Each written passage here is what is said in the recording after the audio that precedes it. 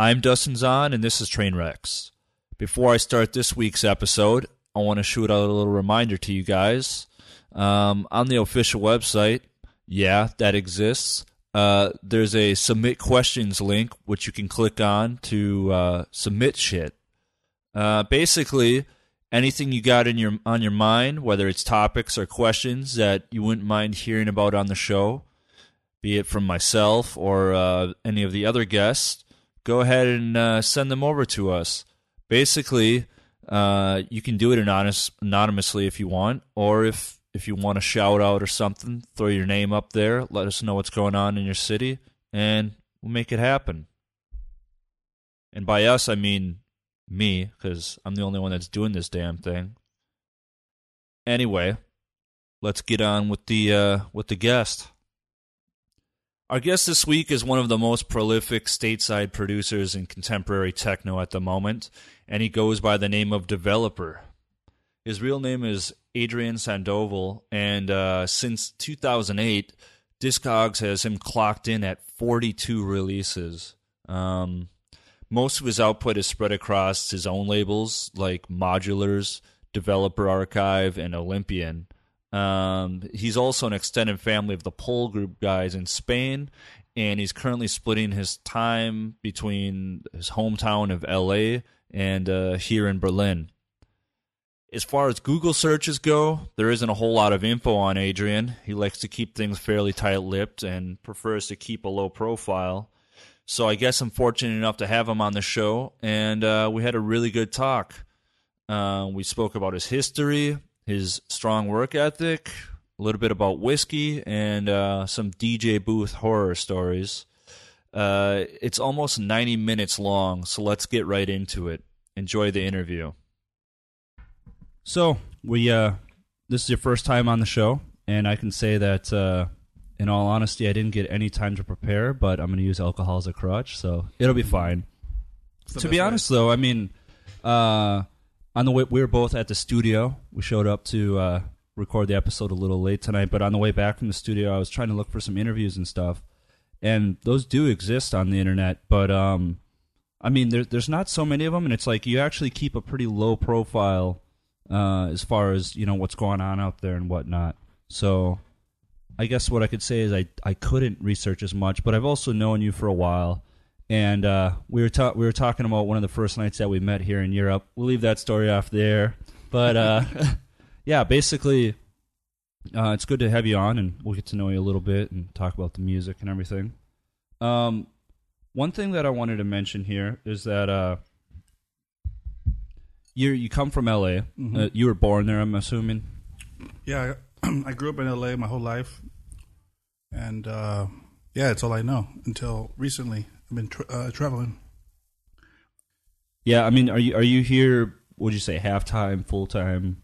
Yeah, I'm gonna say I'm gonna say I'm here half the year now. Okay. Before it wasn't like that, but now I am. Mm-hmm. And I mean, we're in Berlin currently, but I know you were in Spain quite a bit for a while. Do you still split your time, or when I first started coming over in 2011, mm-hmm. 2010, like the end of 2010, I would first go there because I'm friends with Adriana, mm-hmm. And she has a place there, so I would kind of, I would use that as my base, hub, my base. And then by coming here, when I joined Bull Proxy, it just made more sense. More. I run into more people here, like Berlin, everyone's always coming through, so it's a good place to network or like to catch up or work with someone or totally. Or you can meet up with someone, or if you want to, plus it's a good place because everything's really inexpensive, like a studio. My agency's here, so there's a lot of benefits to being here, and plus the airport. I like the airport, it's easy to get in and out of. Too, but the weather and the food's way better there. The food is better. The food's better in a lot of places. Yeah. But you started off in LA, and pretty much. I have obviously a close connection with the Droid crew, mm-hmm. kind of extended family, mm-hmm. and one thing that a lot of those guys have told me over and over again is that about how some of the first parties they were going to is actually stuff like you were responsible for, and like you had been doing this for a while. Yeah, if I'm not mistaken. Yeah, I've seen the LA scene.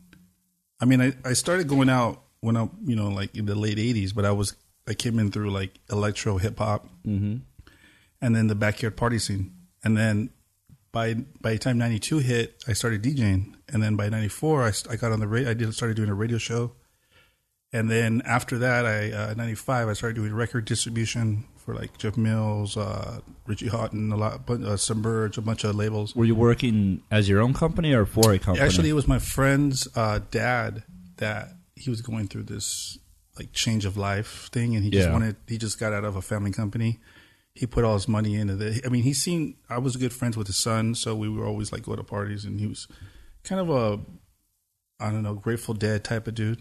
Yeah, and he just decided to put his money in this. He believed it. He liked it. He would see us, and he kind of felt like that was him when he was younger, and then he put the money through, and then he actually owned the company. Nice. But I mean, so was it solely techno distribution, or was it a variety? Just techno. Wow. So he was fully into it. Yeah. And I mean, so what was that your introduction, or was it just kind of randomly picking it up at raves, or how did you end up? My introduction was in the early 90s in the backyard party scene. Yeah. It was like the same place where Santiago Salazar and Silent Servant, all these guys grew up in that time. This is like pre-internet.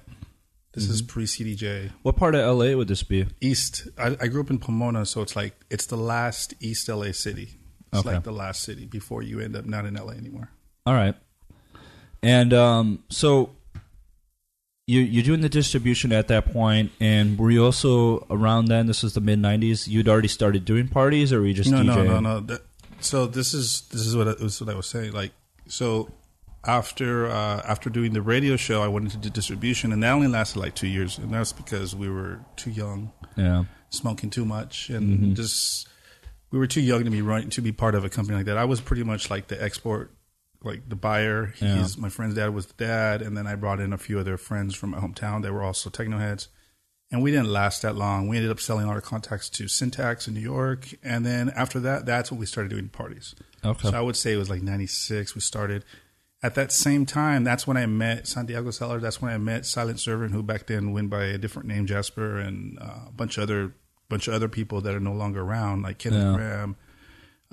Just a bunch. There was like a big group of promoters and DJs doing parties at that time.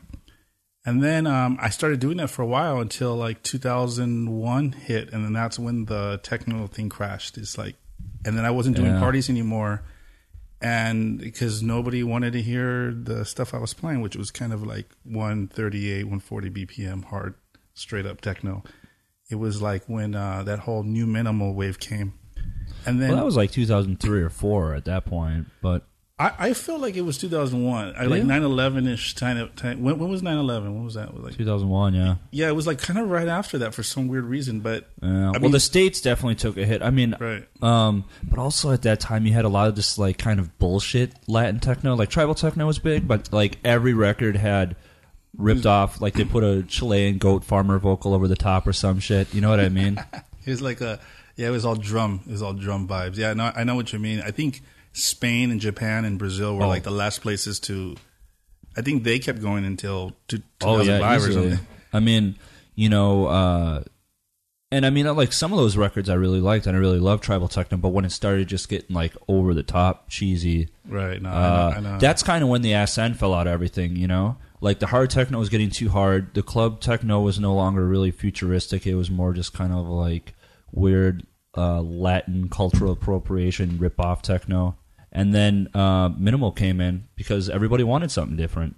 Yeah, I think it was that's when I had stopped, and then the Droid guys, I think at that time they were younger in the 90s. So by that time they all I think they've networked and met new people where they were established enough to start doing their own parties, and then they started at that time, and then they kind of like took over. I mean, there was other people also that time, but they were.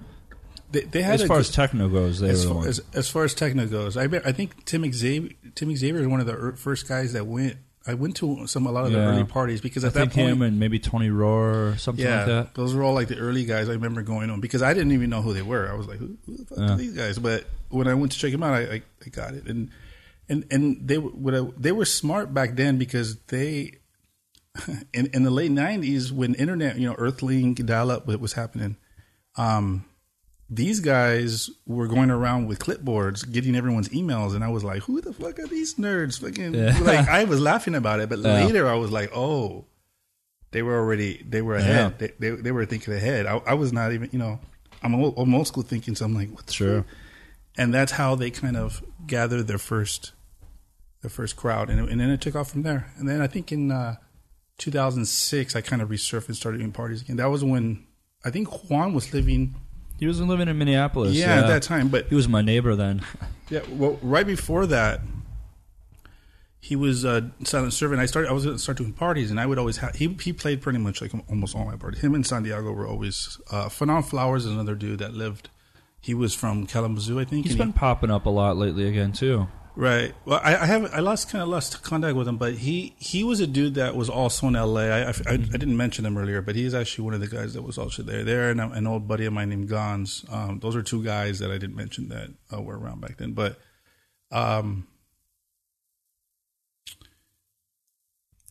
basically, what we're getting at is the kind of that period when Droid was kind of picking up the torch, so to speak, I believe. I don't see. That's why we started drinking whiskey and we lose a train of thought. But like, what the fuck are we talking about? It doesn't. But I mean, bottom line is, you were doing the parties first and foremost and stuff like that. Not all of them, but some of them. And like, I remember, like, now I remember. Okay, go on.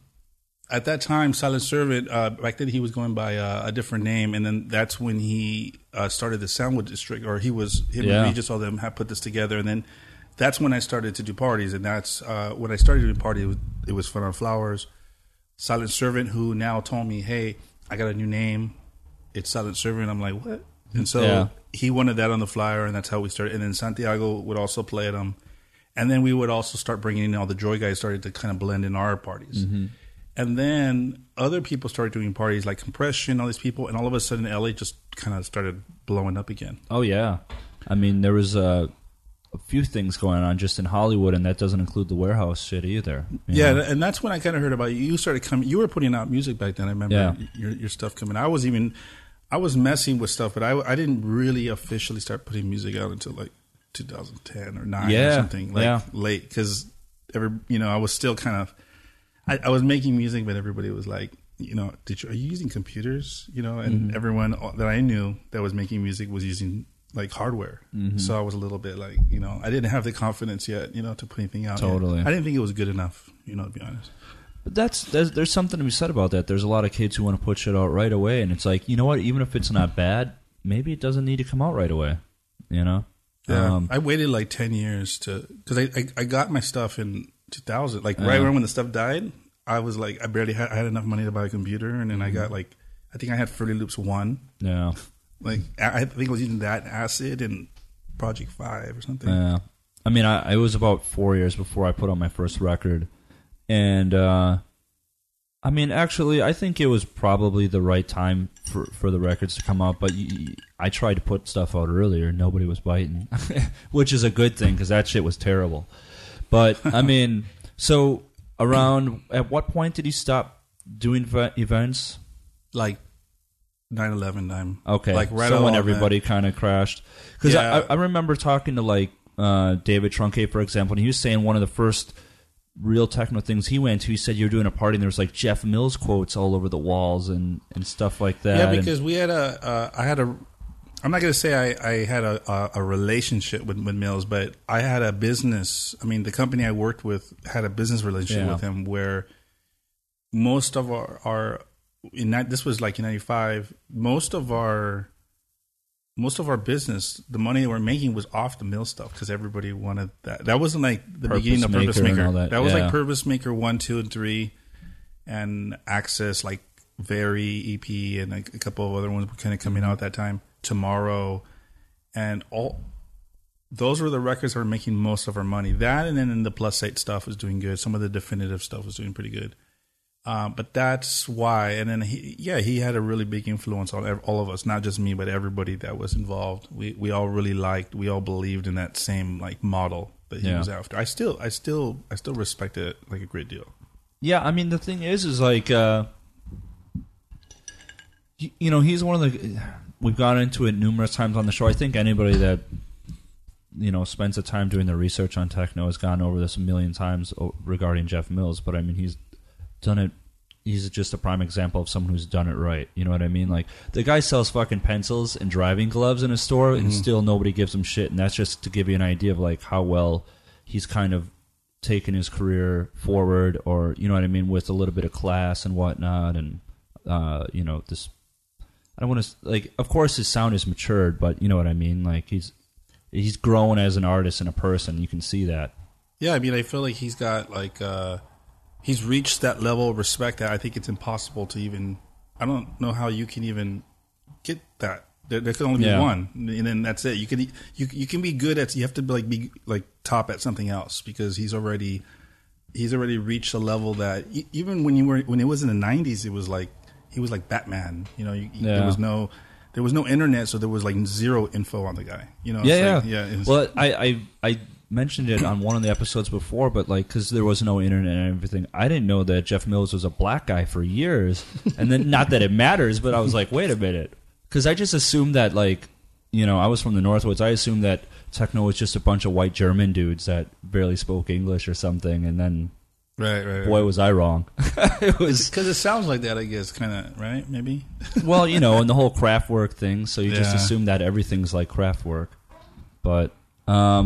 So, I mean, you dipped out around 2001 and resurfaced about 6-7 years later. Started like 5. I think I took a good 5 years off, and it was good for me because I actually stopped for that whole time. I wasn't really. I mean, I was still at home playing, sure, but I wasn't able to play raves or warehouse parties anymore. So what happened is I learned to be part of the crowd. I became a guy in the crowd, a party guy. Yeah. I was the guy that got wasted. I was at all the parties.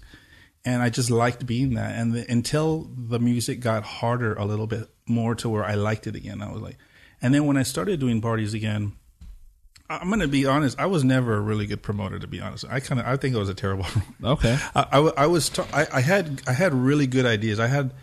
I was trying to do $30,000 parties with a $1,500 rent check. You know what I mean? Yeah. You know what I mean? If that kind of. Hey man, I've done there. Yeah. Well, not $30,000, but yes. No. I mean, I had these big ideas. It's like Steve Jobs with no money. You know what I mean? It's kind of like I had these really great ideas, and that's like when I would put quote, and it wasn't just me that was doing the quotes. It's actually it was a lot of the guys that was.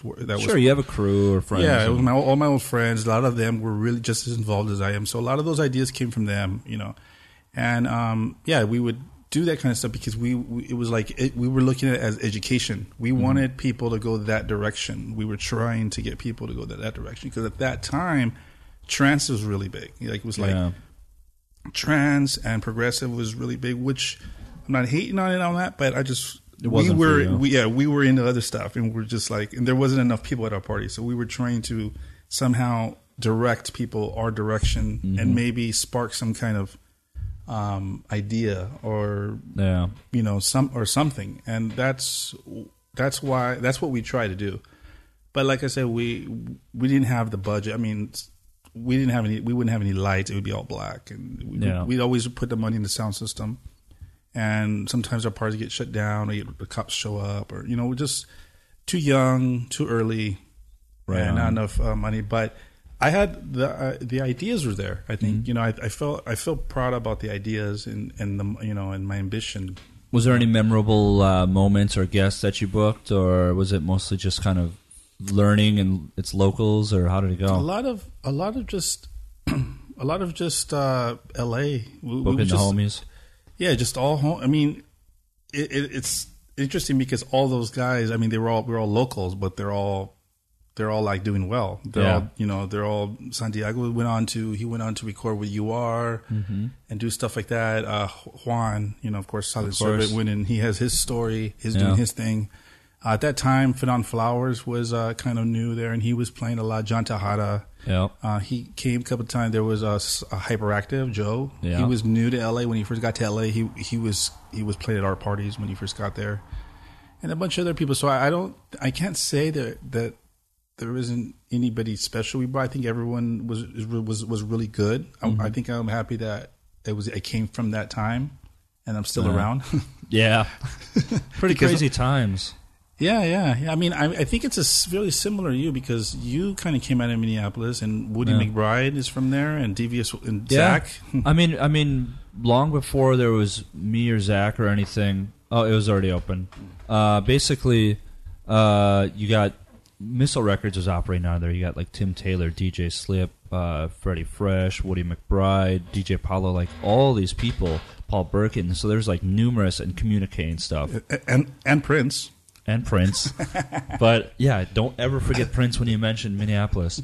But and those labels at the time, they were bringing like the first UMEC records and shit like that too. You know what I mean? And so when it comes down to it, Minneapolis has also always had kind of a rich heritage when it comes to techno, and there was some house things going on as well.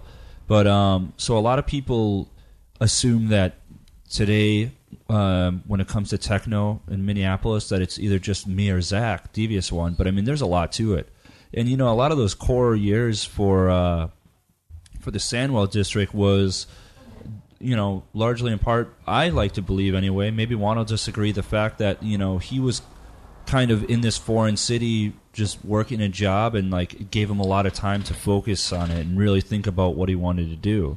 And I mean, maybe that would have happened in LA, but I like to think that those crazy ass winters and stuff kind of give you a lot of time to reflect and work on shit, Yeah, I heard stories about how much snow you guys get over there. Yeah, it's nothing compared to where I'm originally from, but it's enough, But so yeah, I mean, there's a lot of heritage when it comes to Minneapolis, and there's also new guys coming up as well. You got like Mike Gervais and Jesse Jacob, who does the Observer stuff and whatnot. And, yeah, so yeah, I've heard Mike's stuff. It's good.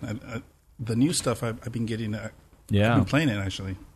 Yeah, it's starting to pick up. He just did a record for Sims on Symbolism, so I think kind of like you were saying, like a lot of people might not realize a lot of those names were from LA, but when you look back in retrospect, you'd be like, okay, there was something going on out there.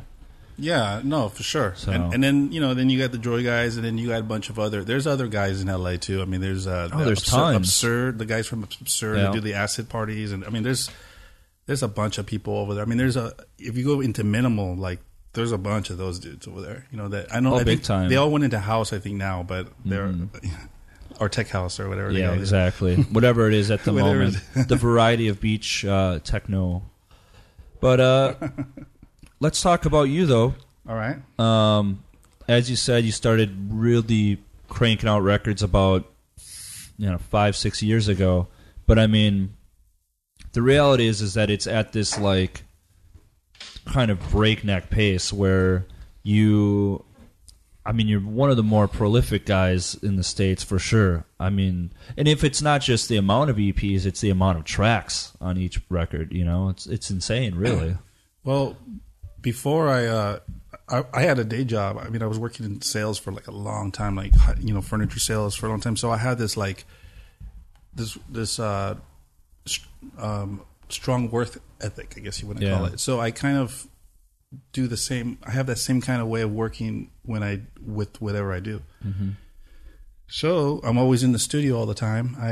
I'm older. I'm not older than a lot of the younger guys, so I feel like I have less time. So because I have less time, whatever time I have is very valuable. So I choose how I want to spend my time. I'm a lot more careful. And as you get older, people will understand that when you only have so much time to do something. So I choose to be in the studio all the time. I like it. It's like I really liked it, when I played on vinyls for like 20 years, and then I got into digital and I fell in love with that. And then when I really got into learning studio stuff, getting better monitors, learning, having enough money to finally buy some hardware, I started to really get into it. And then when you start seeing results and people are going crazy in your music and you're thinking, man, I just sat in my underwear at 3 o'clock in the morning and made this track and everyone's going crazy, in this club right now. And I was like, it kind of inspires me. It kind of motivates me. And so, keep going. Yeah. And so it's like energy, I just keep. And so I'm addicted. I became addicted. I'm always in the studio. Like literally today I was in the studio. I'm in the studio almost every day. Pretty much Monday through Friday I'm in the studio, and I'm gone on the weekends. And if I go out and meet with someone, have dinner, I'll do that. Rarely. Yeah. But I like to be in the studio. I like to make tracks. So I make a lot of music. I sit on a lot of stuff. Yeah, I mean, you release a lot. So, I mean, how much of it, like, percentage-wise, is actually seeing a release? It's like like maybe 10%. I mean, I have a lot of stuff that I sit on. I mean, that's where the developer archive started, because I was the modular stuff. I kind of was putting a lot out, and then I also was getting a lot of music sent to me. So I figured, well, I still have the music. I can't put everything out on modulars because I want to put other people out. So I started this developer archive to kind of feed that, as another outlet. And I have, and then I started another label called Olympian, because it's like too much music, people send me a lot of music and I can't put it all out. So I started another label called Olympian to kind of, feed that, like there's a lot of European artists that I like, and I kind of using that outlet more for the European guys that can't be on modulars, because I already have the schedule, 6 months in advance. Yeah. So I started this label. So I kind of like these projects. I like stuff that keeps me busy, because it's like, I feel like that's just the kind of person I am. So yeah, I record a lot and I put a lot of music out because I'm in the studio a lot. I spend a lot of my time in there. Do you write stuff quickly then, I'm assuming? Yeah, I got used to a certain workflow that I do write the stuff really quick. The way I look at it, I kind of think like this. I just make stuff I want to play. Yeah. That's my thing. So I make it until it's ready to where I want to play it. So that's when I release it.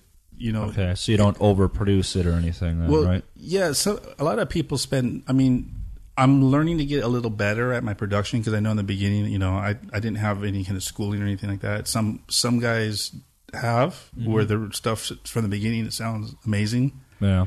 Mine didn't when I first started. Yeah. It's a lot better now because I've learned. Yeah. But that's everybody though, in fairness. Yeah. So yeah, and I'm still learning. I still have a lot way to go. But my whole thing is I make it until I want to play it, and then once it's like I have the track is a certain point where I'm like, all right, this is ready. Boom, done. Next one. And I've read an interview, or I've heard an interview, or read it. Mills speaking in the same way. He can write tracks. I mean, he releases tons of music.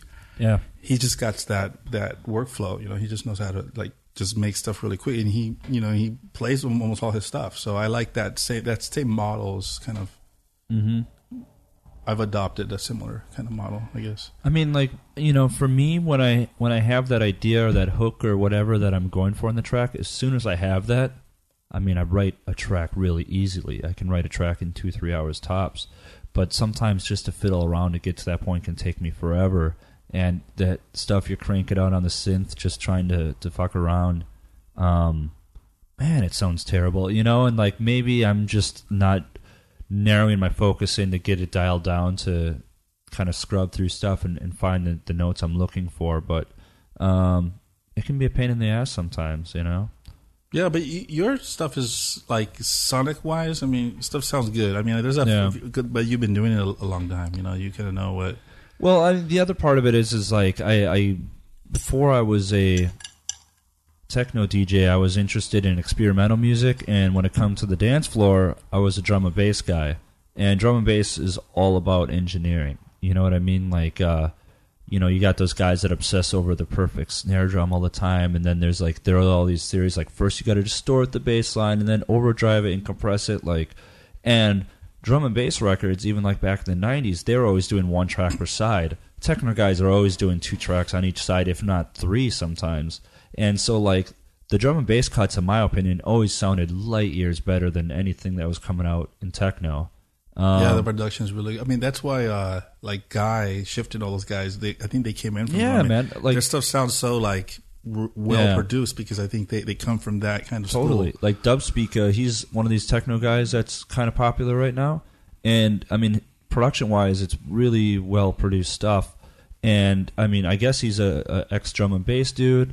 There's a couple guys out there like Trevino. That's Marcus Intellects. These are guys that. It was all about having crisp production, and whereas techno was just kind of just fucking throw it in there, man. Put some distortion on it, and it's done. So, from my first record, I was like, it's got to be hopefully one side on the cut if it's a strong enough track, and you got to have every sound's got to sound good. That being said, I think overproduction can kill a lot of tracks. Yeah, I mean, I think I wrote. There was a quote I got from some designer, Helmut Lang, or I forgot which one. I forgot his name, but he wrote, "Perfectionists spend too much time on irrelevant details, which leads to failure, eventual failure." Which is true, because I know a lot of people that are they're perfectionists. They want it to be perfect, and they don't really make anything. You're just sitting there trying to, I always feel like I make the track and then I go back and fix it. Mm-hmm. So once the track is finished, then I'll go and mess with the levels to where everything sounds like, where the bass is, when everything's compressed correctly. But I get the idea. I get the track done. So you don't okay, the bass line is now finally nailed, then we move on to the next step. Well, I'll get it close enough, and I just write the track. I just get it done, because I get bored. I get bored really quick, and if I'm sitting too long on the track, I usually will work in a day. I'll work on three different tracks in that day, and then I'll work on those tracks for the week, and then I'll just go back, because I get bored. Yeah. After an hour or two, my ears, I get fatigued, and I take turn off the eat something or drink something, and then I'll come back, and then I'll start a different track. And then I'll come back to it the next day, and I'll be like, "What the fuck is?" Yeah, of course. Yeah, I got to change this shit all up. I'm not into this anymore. And then eventually, I just get it. Or sometimes I'll just start a track and I'll finish it in 2-3 hours. I'm done. It just comes out. And those are the best ones. Yeah. But you did an album a couple years ago in Pure Form. That's what it's called, right?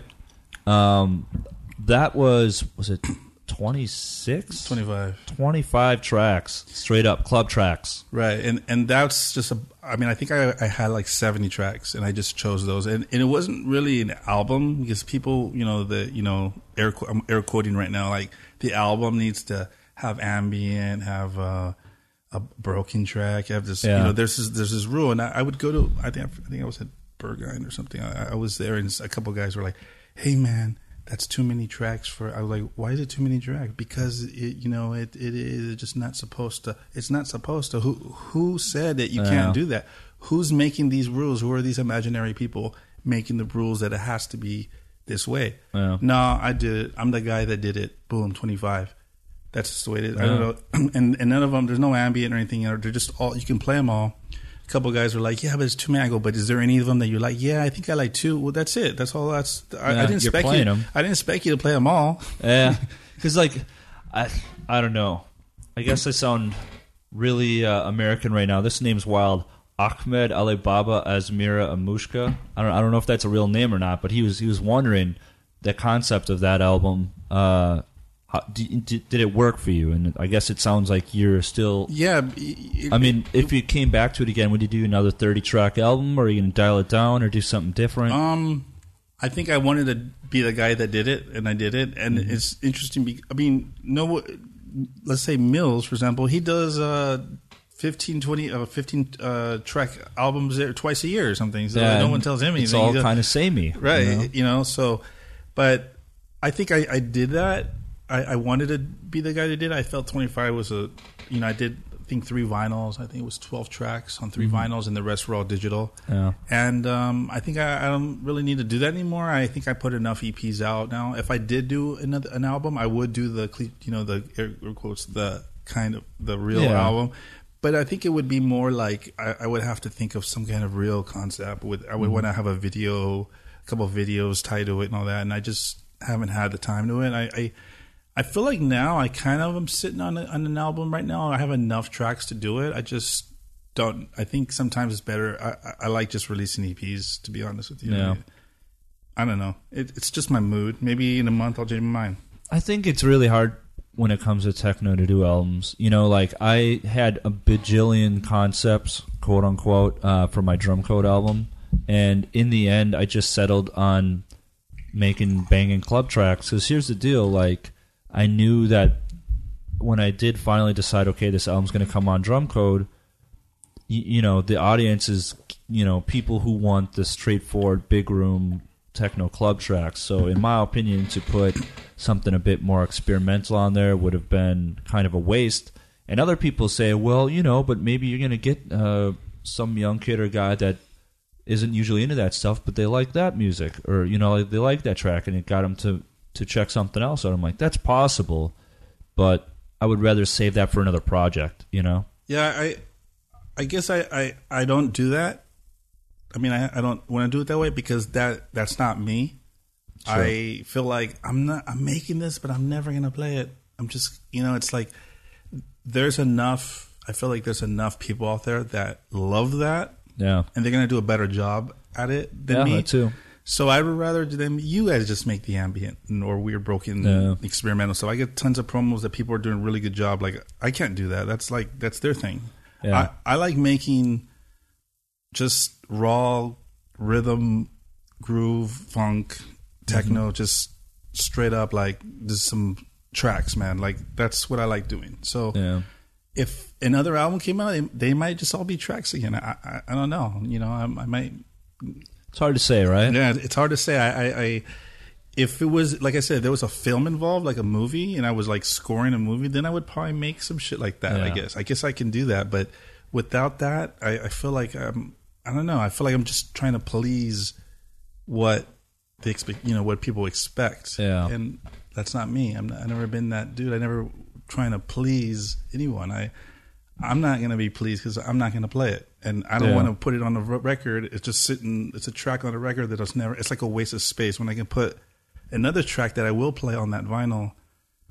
And somebody else, when they're buying the vinyl, they'll get 4 tracks instead of 3 tracks and one that they'll just skip. Exactly. That's my way of looking at it, I mean, that's the thing. Like, even when I've made a lot of tracks in the last 4 or 5 months, and some of them I sit there and I think, like, this is cool, but I'm not going to play it.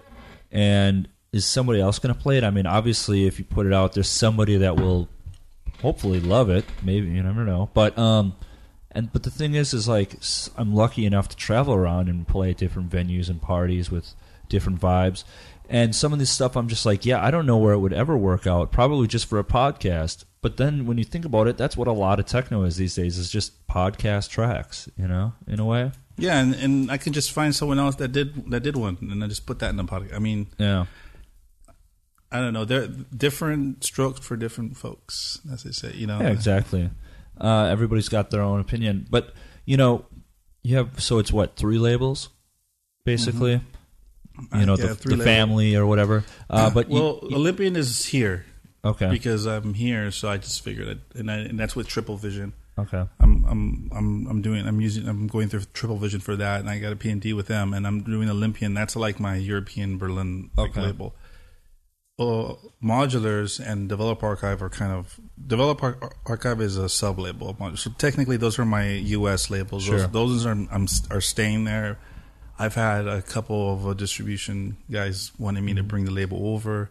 I know that the vinyl... I know that the pressing plants are going to be better. I know that it's going to be a better quality of record, but I like having my labels in the U.S. I like having 2 labels there, and that's where I started. I've been with Dietrich since he's the one who gave me my first break when I first started. Yeah, I've been pretty loyal. I'm not planning on just taking my label somewhere else, so I'm pretty happy with our relationship. So Modulars and Develop Archive would be my U.S. labels. Those are my babies, and then Olympian's my new project. Right on.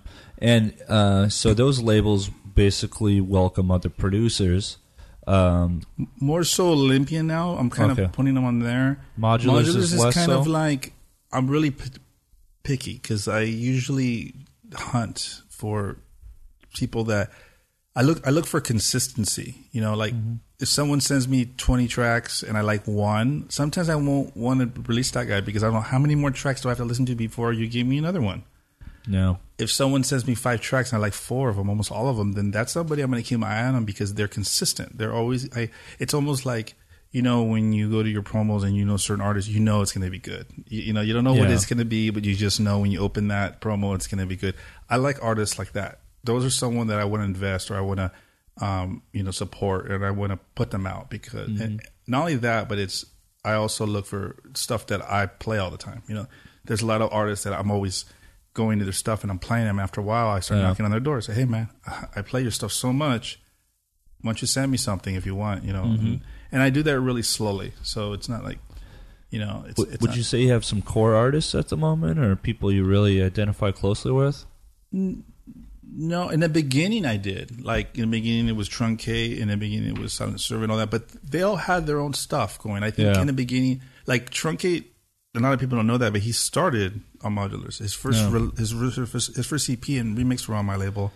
So that's what I like, because the thing is right around the same time I did the Enemy record. He went right on after. So somewhere around that time, but that was that period. No, because I remember going to his house. I was like, I got you beat on that one. No, but he had his own plans from the beginning. Yeah, he wanted to start his own label and stuff, but I think when we started the label, it actually was originally supposed to be, when I started, it was Santiago, Fanon, Truncate, Silent Servant, and Jay Denham. Mm-hmm. And Jay Denham disappeared. I don't know. He was into it. He had his label, and he just disappeared. And then someone else started running his label, and it wasn't what I was feeling.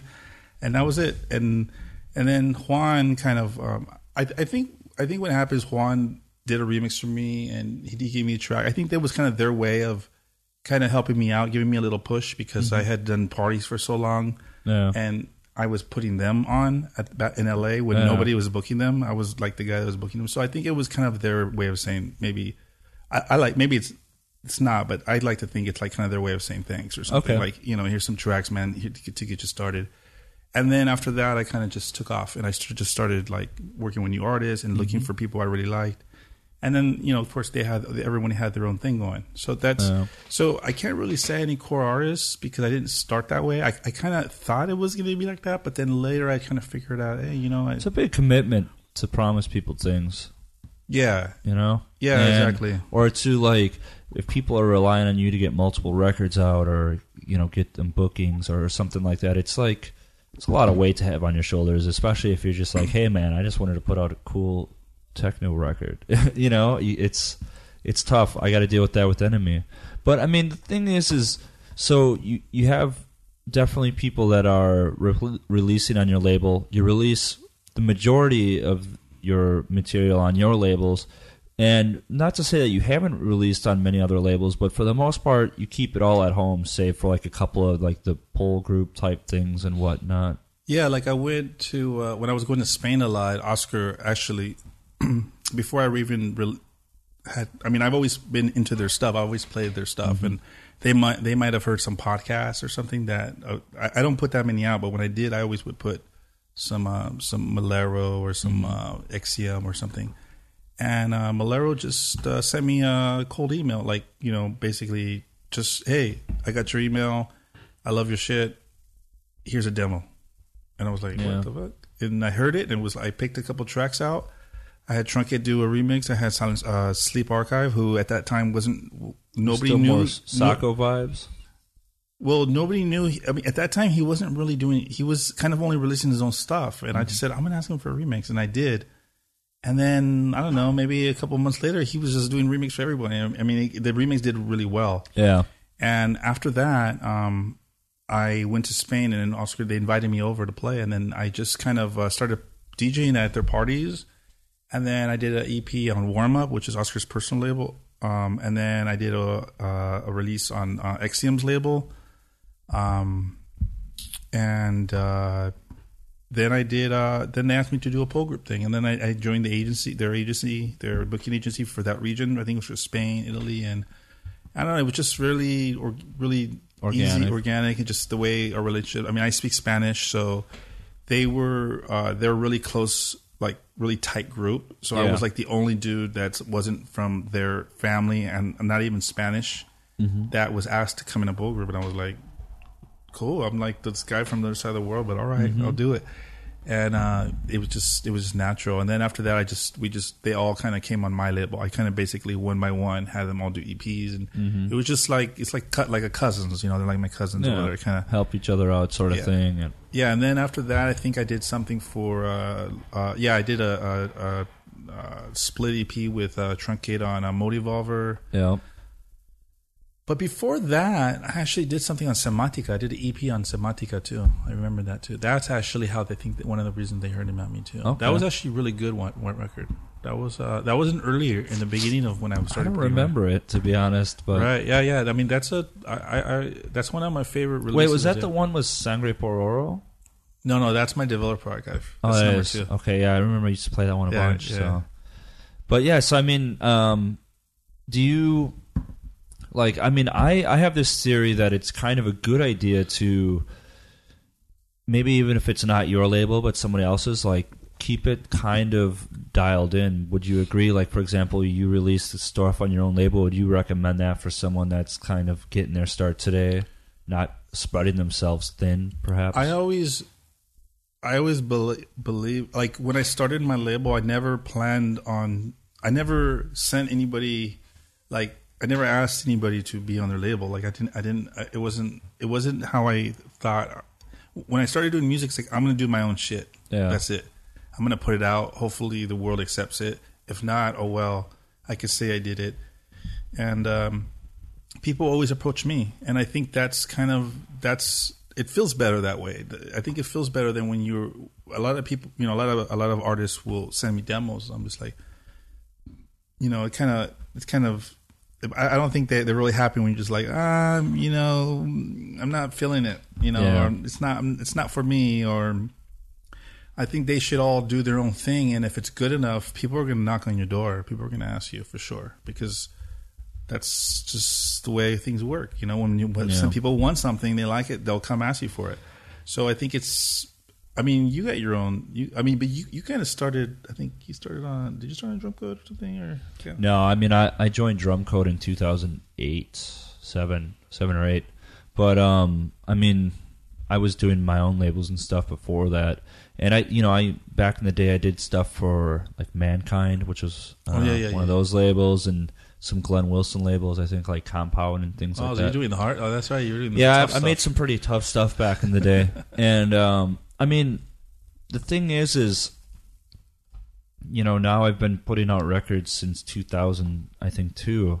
So I've released on a bunch of different labels. But really, since I joined Drum Code, I more or less just released either here or there. And I mean, I haven't really done anything for Drum Code since my album. So right now I'm focused on Enemy. And that's just a conscious choice, because I want to, not only do I like to have the creative control, but I kind of want to build something of my own. It's nice to have to not ask anybody for any permission. It's good to just be like, I want to make it pink. Yeah, exactly. You know what I mean? Well, that's the thing with my label, is a lot of the artwork has brighter colors on it. Is your next EP pink? Well, no, but there's been some that have like pink colors on there, and like you get a lot of these younger guys who now are used to having the techno records. Everything's like black and white or gray, and like buildings and shit like that, which that's fine. But my label's always consciously been this sort of kind of like pictured after like rave flyers or blurry nights out, where like the club lights, like those colors are supposed to influence the music, or I mean, it's influenced by the music. And some of these kids are like, well, I really like the artwork, but what's up with the hot pink, man? And I'm like, all right, hot. fair enough. Yeah. It's hot, man. Shit. Have a good time. As far as I'm concerned, the colors will always stay that way. I grew up I was a 90s raver. What the fuck? Yeah, but it's nice to be discovered rather than being the guy chasing people down. It's nice to be discovered. If someone is good enough, they'll be discovered if they want, or they won't, and it doesn't matter. They're still putting out good music anyways. It's like, that's kind of how I started. So yeah, if you're asking me, do I recommend that? Yeah, of course. Like, everyone should everyone should build their own kingdom. It's better to be the king of a small kingdom than to be a soldier in a big, you know what I mean? Yeah, or the big fish in the small pond rather than the small fish in the big pond. Right. Depends. I think there's at some point you got to move up to the big sea. But for the most part, I mean, I agree with that, and I also think that when you can,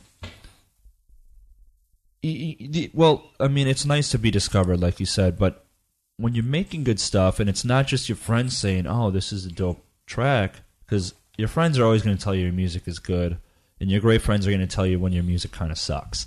But bottom line is, you don't get what you don't ask for. So that being said, you just shouldn't wait around waiting to get discovered. Like, some people do that. They're like, well, whatever, my comeuppance is going to come soon. It's like, well, you don't get what you don't ask for. Send some demos out. You don't know. Maybe something great will happen. Or they're not working hard enough. They're not doing enough. That's totally the case a lot of times. Which means you don't just wait around to be discovered. Do more.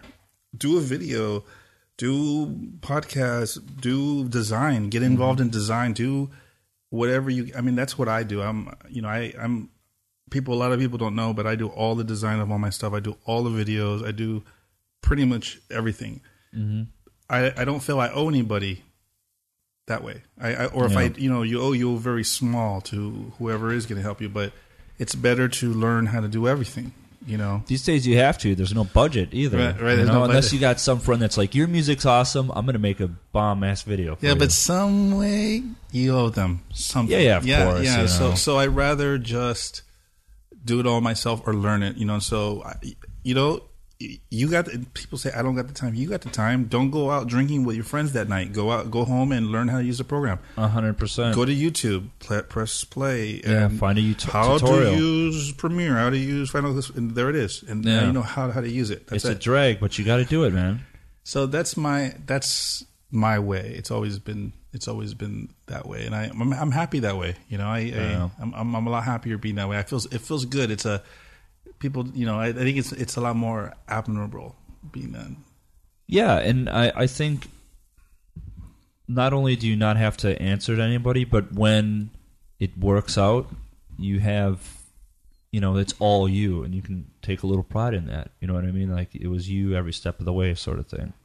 Yeah, but, I mean, like I said in the beginning, I had all my old, my old friends and people that I supported. I think they all kind of gave me a little boost, a little head start. I'll actually be honest. The very first stuff I put out was on Joe's label on 4Track. Mm-hmm. That was my first stuff, but you got to find it because it's not. I don't even know what happened to it. It's just like I gave him. That was when I was first starting, and then I don't know. Nothing really happened with those tracks. I don't know. I put it out and nothing. Okay, and so another year or two, I went back in the studio and learned more, and then I just got better. And another thing I do is I never show my shit to anybody. I don't show my stuff to nobody. Nobody gets to hear it until it's out. Then they can say, "Oh, but you should." It was too late. It's out already. Fuck. Well, there's that. Maybe on the next one. I don't know. I mean, the thing is, I don't really send my music to too many people these days. I mean, some, but for the most part, a lot of times they're just going to say like, "Oh, that track's pretty cool," or whatever. Or they're going to tell you what you don't want to hear, like, "Oh, you should change this or that." So that's why I don't show anybody. I just it's out. No, you don't like that one? What about B? No, you don't like that one? All right, fuck you then. Don't play my shit then. Someone else will. I don't care. I'm going to play it. You're going to hear it tonight. You're going to come to the club. You're going to hear it. Totally. I mean, and also to build upon what you were saying just a minute ago is a lot of people, they're either A, not working hard enough, or B, don't want it badly enough. They don't want it bad enough. They want it easy, or and if they're not working hard enough, it's because they're probably don't love it enough. They're just not into it enough, and they're not going to last. They're in it for the wrong reasons or whatever it is. Maybe it's trendy to be in it, and they just want to get what they can, and then the next big thing that comes in, they jump onto that. And there's some people that are patient and they just work hard and consistent. And if you just work hard at something and anything that you do and consistent, I'm not trying to be Mr. Hey, teaching you a lesson here. Let me tell you about it. This is not just about techno though. That's life in general, man. Right. Anything you do, if you just want it bad enough and you just keep going and going and you're honest with yourself, meaning hey, I made this artwork. This is shit though. Then if you're not good enough, get someone. Then you need to pay someone to do it, I guess. But you got to be honest with yourself and just keep pushing. And then every time something else comes out, I always try to be better than the last one. I'm like, all right, man. It's like you're in competition with yourself. I am, at least. That's my thing. I'm always like, man, how am I gonna beat last year? I did a lot of shit last year. What am I gonna do different this one? Is it going to be the same thing as last year? Or am I going to just be going in circles? That's how I feel. So I say, okay, this year I'm going to do this, and this I'm going to do that, and blah, blah, blah. that's kind of how I look at stuff. And then it comes down to time. You only have so much time before you're old. No, I mean, it's true though. You know, and you retire somewhere on like a cliff somewhere in the mountains and in or the snow. You know what? Maybe it's not even that like you're old, but it's just like other real life things set in, like you have kids or something like that. Yeah, you just move on to the next level. You go to the next. You go to your next project, whatever you're going to do. I mean, I've been doing this for so long. It's not like I'm not that. I mean, it's obvious I'm not in it. I'm in it for the long run. I'm probably going to be some old dude, 70-year-old guy with a bunch of synths in his back garage, out and back. Where's whatever? Oh, he's out back with synthesizers back there doing his thing in the shed, doing his stuff. You know. And I'm okay with that, you know. I mean, I'm definitely going to be that guy at some point. Hopefully, I can afford more than a shed. Right, but let's see what happens. Yeah, but I mean, what more do you want? That, you know. I mean, what else? You know, maybe a bar. I like we were talking about. I can see. For those of you that are not, no one's here. Nobody can see what's going on. But I'm holding a bottle of a Woodford Reserve. This is Dustin Zahn's. Arl Bricka gave that to me for my birthday. Oh, really? Did he? It's pretty good. I don't really drink this one a lot, but I'm a big American bourbon. I'm a fan of American bourbon. Man, that whole thing, you know, most people are aware of, like, because unless you're living under a rock, like the whole beer craze is out of fucking control all over the world, not just, you know, in the States. Yeah, sorry about the plant there. Well, I keep hearing it anyway. But you know, honestly, whiskey is not far behind. I mean, it's not as popular as beer, but there's, you know, it used to be like, let's say, 6-7 years ago, there was not many whiskey companies. And then I read an article where there was something like 600 2 years later, just in the States alone. And really, it's a lot of like bullshit. There's a book about it called Smoke and Mirrors. I haven't read it, but it's about how a lot of these are just, you know, maybe Jack Daniels, and they sell it off as like this, niche package shit for like, you know, $150 a bottle or something, but really it's the same $23 bottle of Jack Daniels with maybe a little artificial sweetener or something. And I mean, it's crazy. And that's why when people, because I like to drink whiskey, and then you get a whiskey aficionado like, oh yeah, well really, what do you think of blah blah blah? I'm just like, dude, I'm not going down that fucking rabbit hole. It's kind of like with weed or anything else. It's like, oh, it tastes good, it gets me fucked up, this is what it works for me. I don't need to know the science behind it or where it comes from, or. But, right. You know, I appreciate a good bourbon.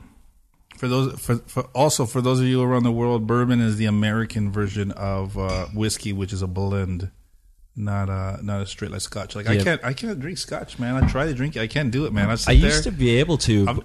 I mean, I haven't found the one for me because there's so many different kinds. But Scotch is. I'm not old enough to drink Scotch yet, I don't think.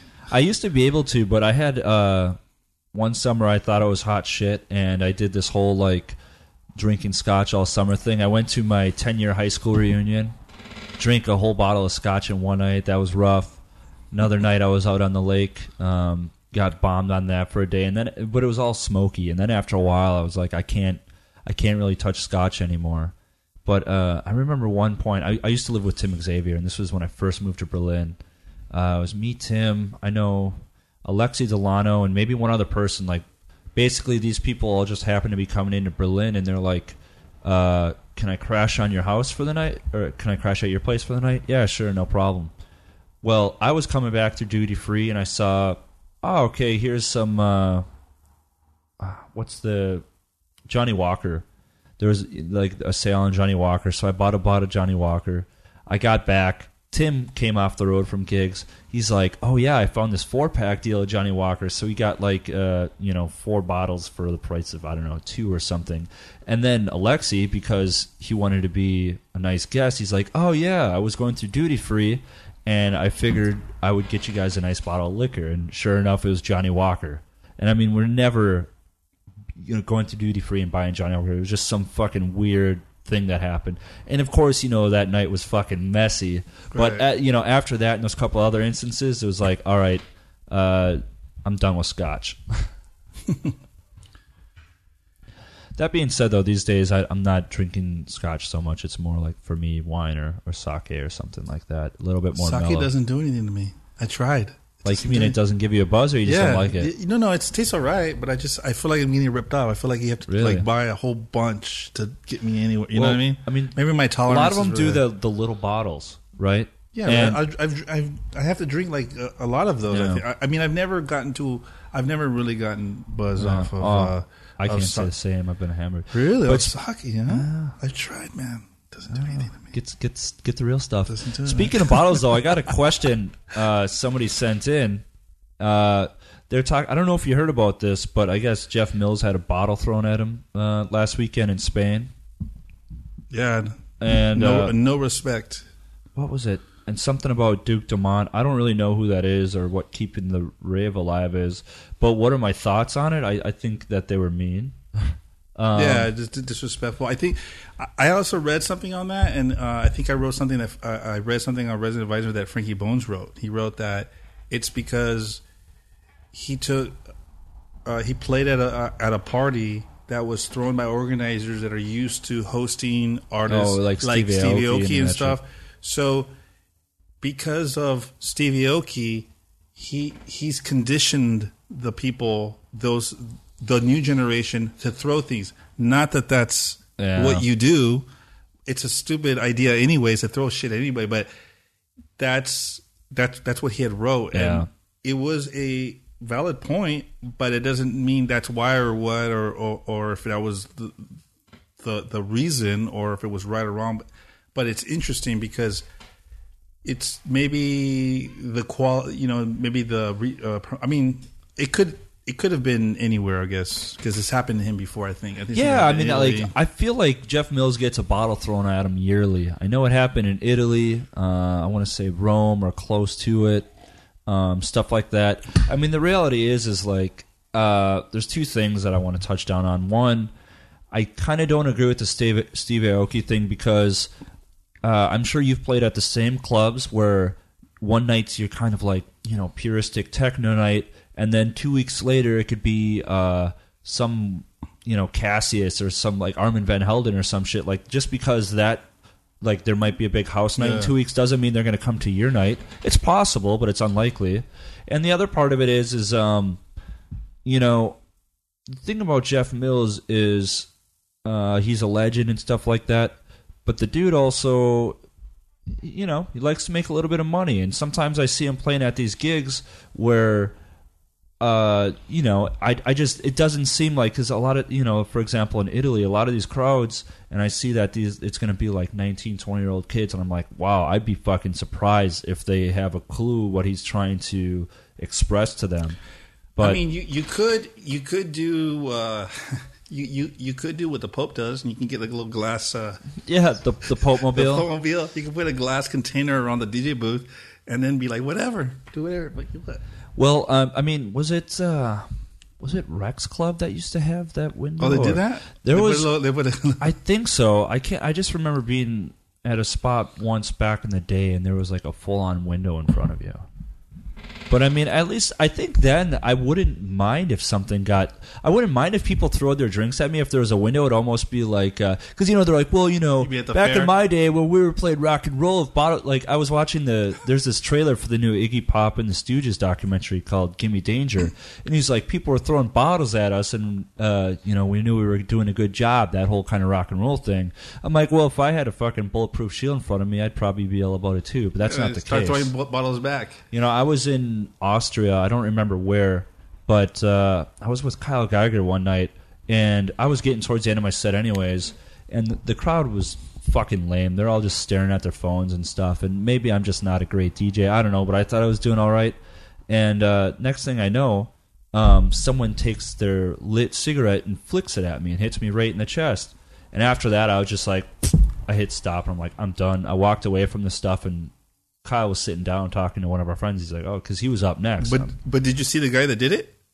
No, I just knew, like, all of a sudden I saw this like weird kind of little cherry coming at me, and it hit me in the shirt, and then it landed on the mixer, a lit cigarette, and I'm just like, cool, I'm out. You know what I mean? Like, I don't need this shit.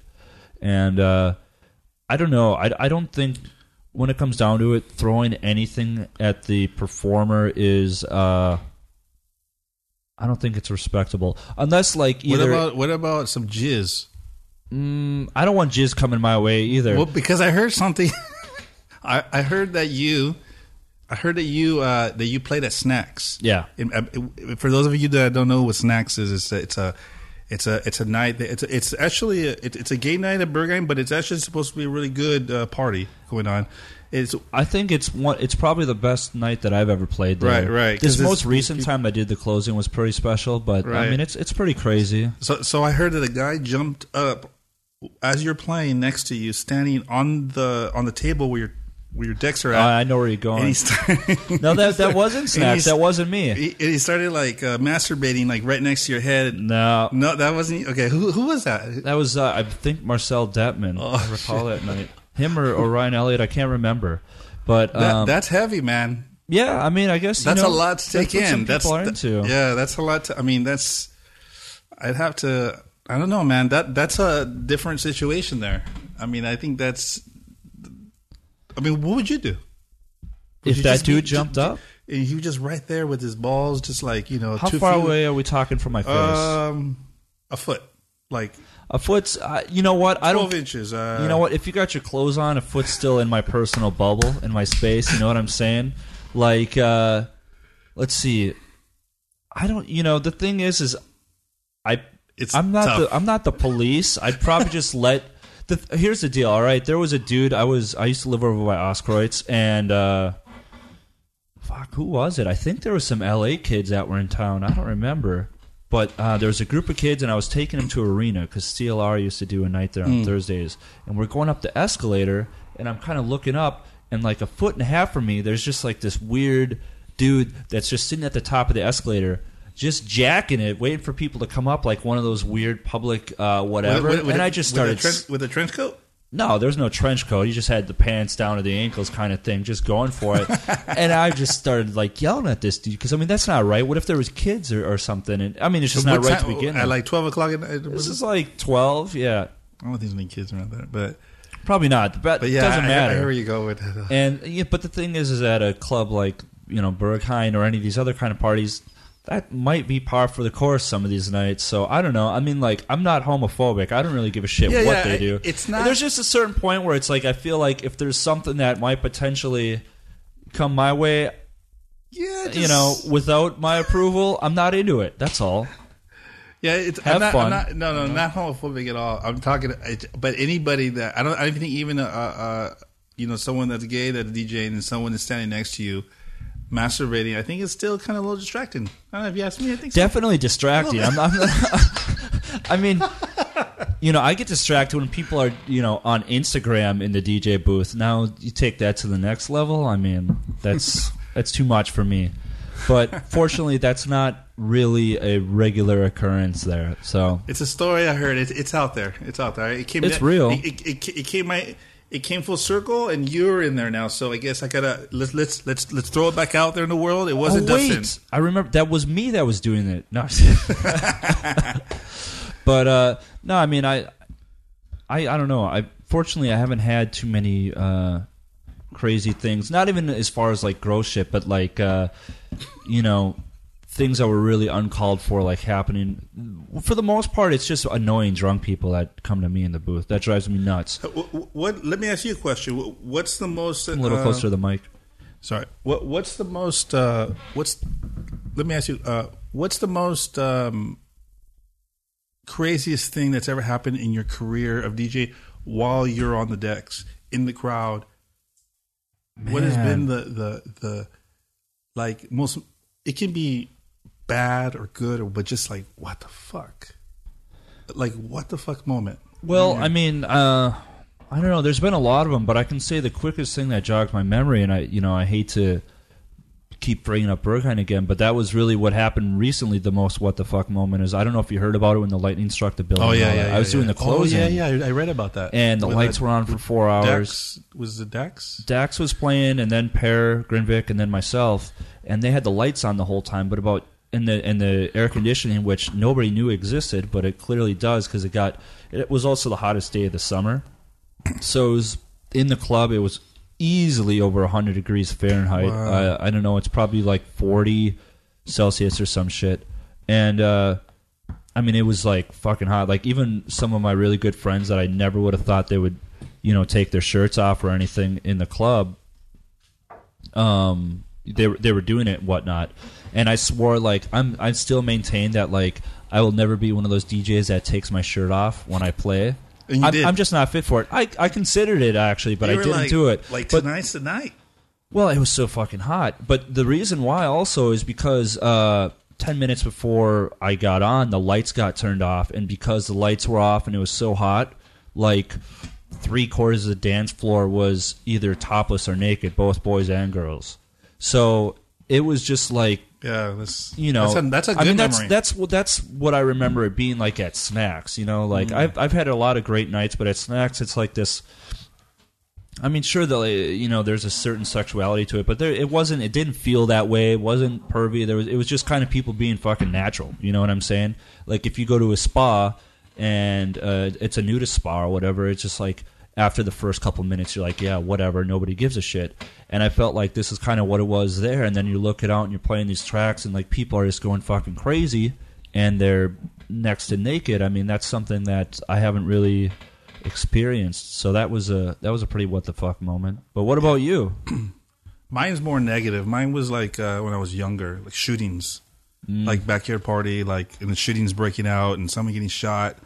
And you're just like ducking behind, hiding under the thing. I've had guns pulled on me in South America, not while I was DJing, but at parties and stuff. And that's really once in Venezuela, and I don't take any. Once in Mexico.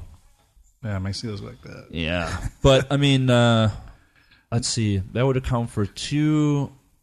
No, but I mean, I've had a gun pulled on me 4 or 5 times in my life, and 2 or 3 of those were at parties in South America. No, I've been lucky enough, not in my DJ career. I mean, in Europe or in South America, anything like that. But when I was younger, in the early 90s, like 93, 94, backyard party shootings was like pretty common because that's where people used to do parties in east of LA. It was like we had a big, there's houses, we don't have apartments. I mean, there's apartments, but a lot of people have houses. And what people would do is they would tarp, kind of like a circus tent, tarp the whole backyard. You tell all your neighbors you're having a party, and then they do parties back there and they charge to get in. And that's how I kind of when I was starting was playing that. And yeah, shootings were pretty normal back in those days. And that was, I can imagine. Yeah, having a guy limping next to you and like waiting for the paramedic, that's kind of fucked up. So I guess big those could be my what the fuck moments. The shootings. Yeah. Well, I don't know. These are just negative stories we're getting into now. But I was just talking to a guy that was a guitarist in a band, a well-known band, and he's like, one of my first tours I was on, I was in South Carolina. We ended up at an after party afterwards, and in the backyard, these people came through in ski masks and decided we're going to rob all these like motherfuckers that are at this house party because they came in with shotguns and everything.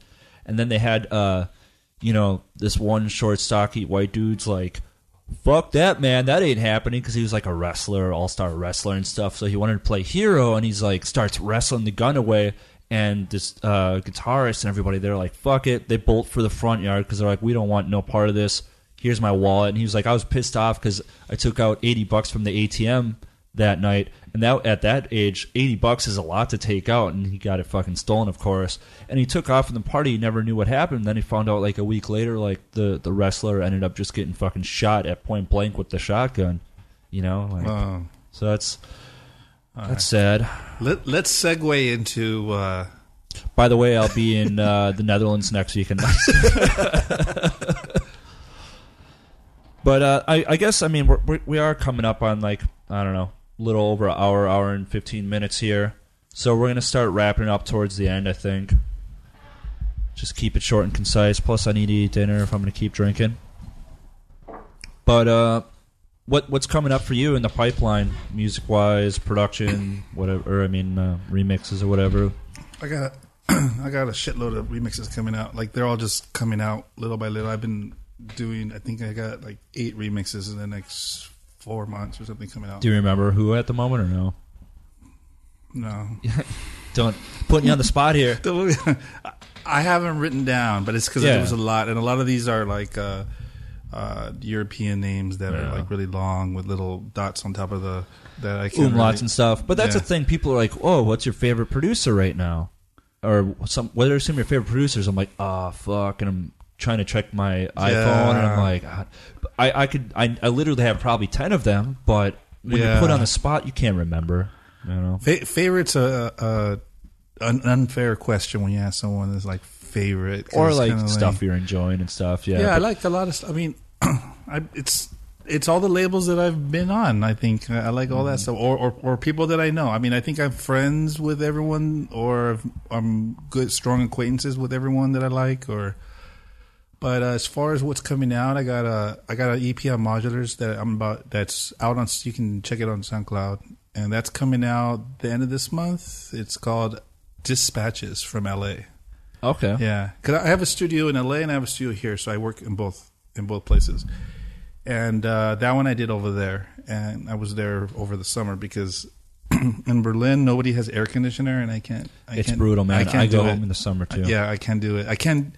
I go to LA in the summer when it's like August. I'm gone. I'm not here. September, August, July. I'm trying not to be in Berlin. And I usually go back for December, January, and February because it's too cold. Yeah. Yeah, so... You come for the right season. I come for the right time. Yeah. But, I got that, and I got an Olympian coming out, number 5. That's coming out at the end of the year. Is that you or other people? Also me. Okay. And another EP I do on Developer Archive that I got coming out in November.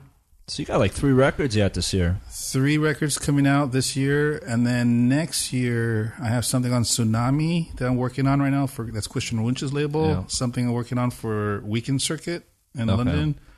That's all like February, March, April, and then like I said, got a lot of. Yeah, I'm gonna be around. You're gonna see me up on there. So, I mean, that's the thing. Like whether you know who Adrian is or not, whether you like his music or not, the fact of the matter is if you're not gigging around, that should be proof that you just got to get out there and fucking do it, make it happen. Yeah, just put it out. Like if it's good enough, put it out. Don't show up to your friends. Don't listen to them. Mm-hmm. If you like it, put it out. If you want to play it, put it out. That's what I say. I just hate it when people aren't afraid to take the blame, like or accept the fact that maybe it's not as good of a record as they thought it was. You know what I mean? Because they can sit there on Facebook and be like, blah, blah, blah, why is so-and-so getting credit or whatever. And it's just like, well, dude, maybe the record, maybe did a bad job of promoting it. Maybe the tracks weren't that strong. You never know. Like, don't even blame yourself. Just learn from it and move the fuck on. Yeah, there's always tomorrow. Yeah. Yeah, you know what I mean? You can make another track, you know what I mean? You can make 20 of them. Yeah, 20 or 25. 25 if you're you. But so we got at least 12 tracks from you coming this year yet. So we got half an album. There's a lot of stuff coming out. I got a lot of stuff coming out. Like and I have a lot of stuff. I got about a good 12 tracks I'm sitting on that are like I actually really like a lot. So I'm setting myself up for a good 2017. So I'm excited about. I've been working with different stuff. I actually bought I bought a Prophet 6, so I've been using that a lot now. Okay. So what happens is now I'm buying different synthesizers and trying to just use learn it. Just use that synthesizer as much as I can until like I'm bored of it, and then I'll sell it. Like I had a Sub 37, I sold that, and then now I have a Oberheim 2 voice, which I've been using a lot now, which I really like a lot, and it cost me a lot of money, but. Somebody told me this a while back, an older guy that scored. He said, there's a lot of people that buy all the really cheap stuff because that's what you can afford. And I was, working out of the box for a long time, which for those of you that know what the box is, basically like VSTs. The laptop.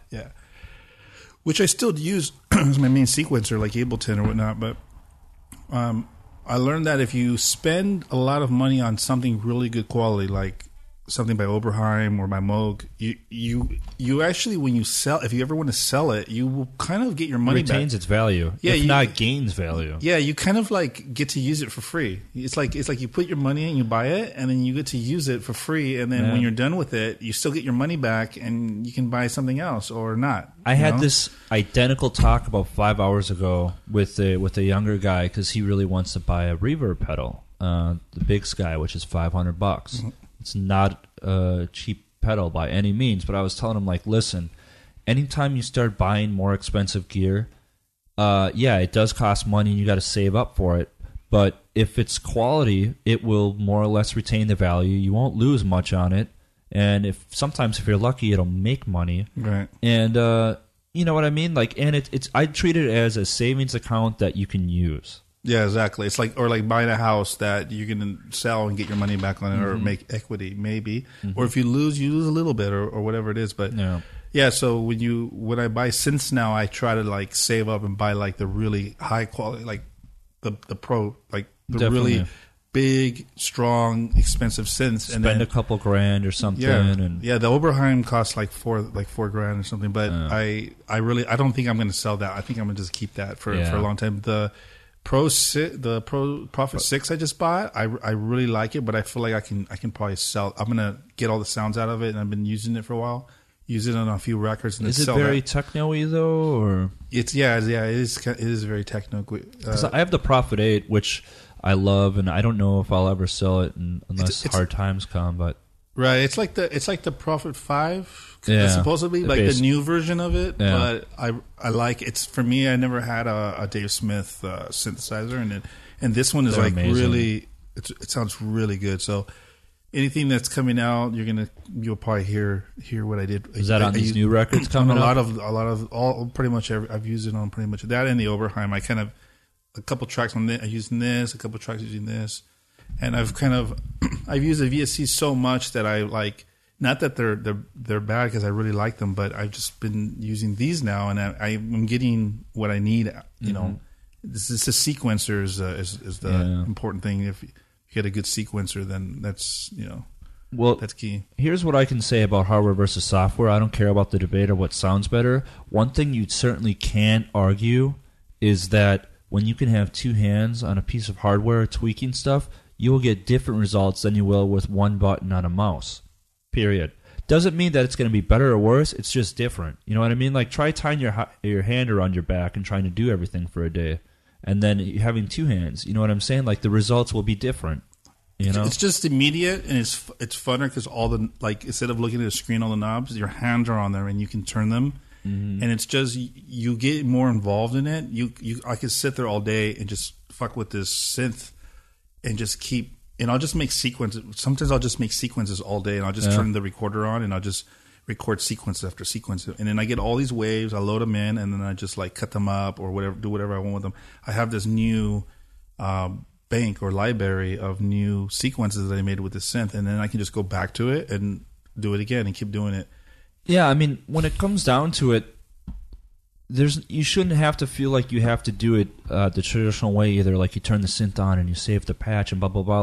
Like you said, what I'll do is I'll just make a bunch of different loops and sounds. I'll just record like an hour of stuff, and then you can chop it up, reverse it. That's what I distort it. Yeah, I'll spend all day. I'll make like 100 different like wave loops, and I'll just save them in files. So that's what I'll do all day. I'll just spend the whole day making loops, and for those of you that want to know, that's what that's a large way of how I work. Is I just make a ton, kind of like those sample packs that people buy, but I just make my own sample packs. Yeah, and I'll just do that all day and just change the sequence, to change the synths, and change all the parameters, and then the next when I make music, I load and I have this like brand new sample pack of stuff that I made, and I can just like boom, and I can just make. That's how I can make tracks really quick, because all the thing I have to do is the drum work, the kicks, the hats, do all that stuff, throw the line in, cut it up, bring two in or whatever you want to do, and then go back, and then I can fine tune everything. That's one of my. There you have it. That's like the basic workflow of how I get stuff done really quick. You know what I mean? It's like instead of doing everything, having everything in one track and just like leaving it there, like, or just working on one for a week. I just think it's boring, man. I mean, who can? I don't know. I can't do it. I can't sit there for a whole week and work on one track. I can't do it.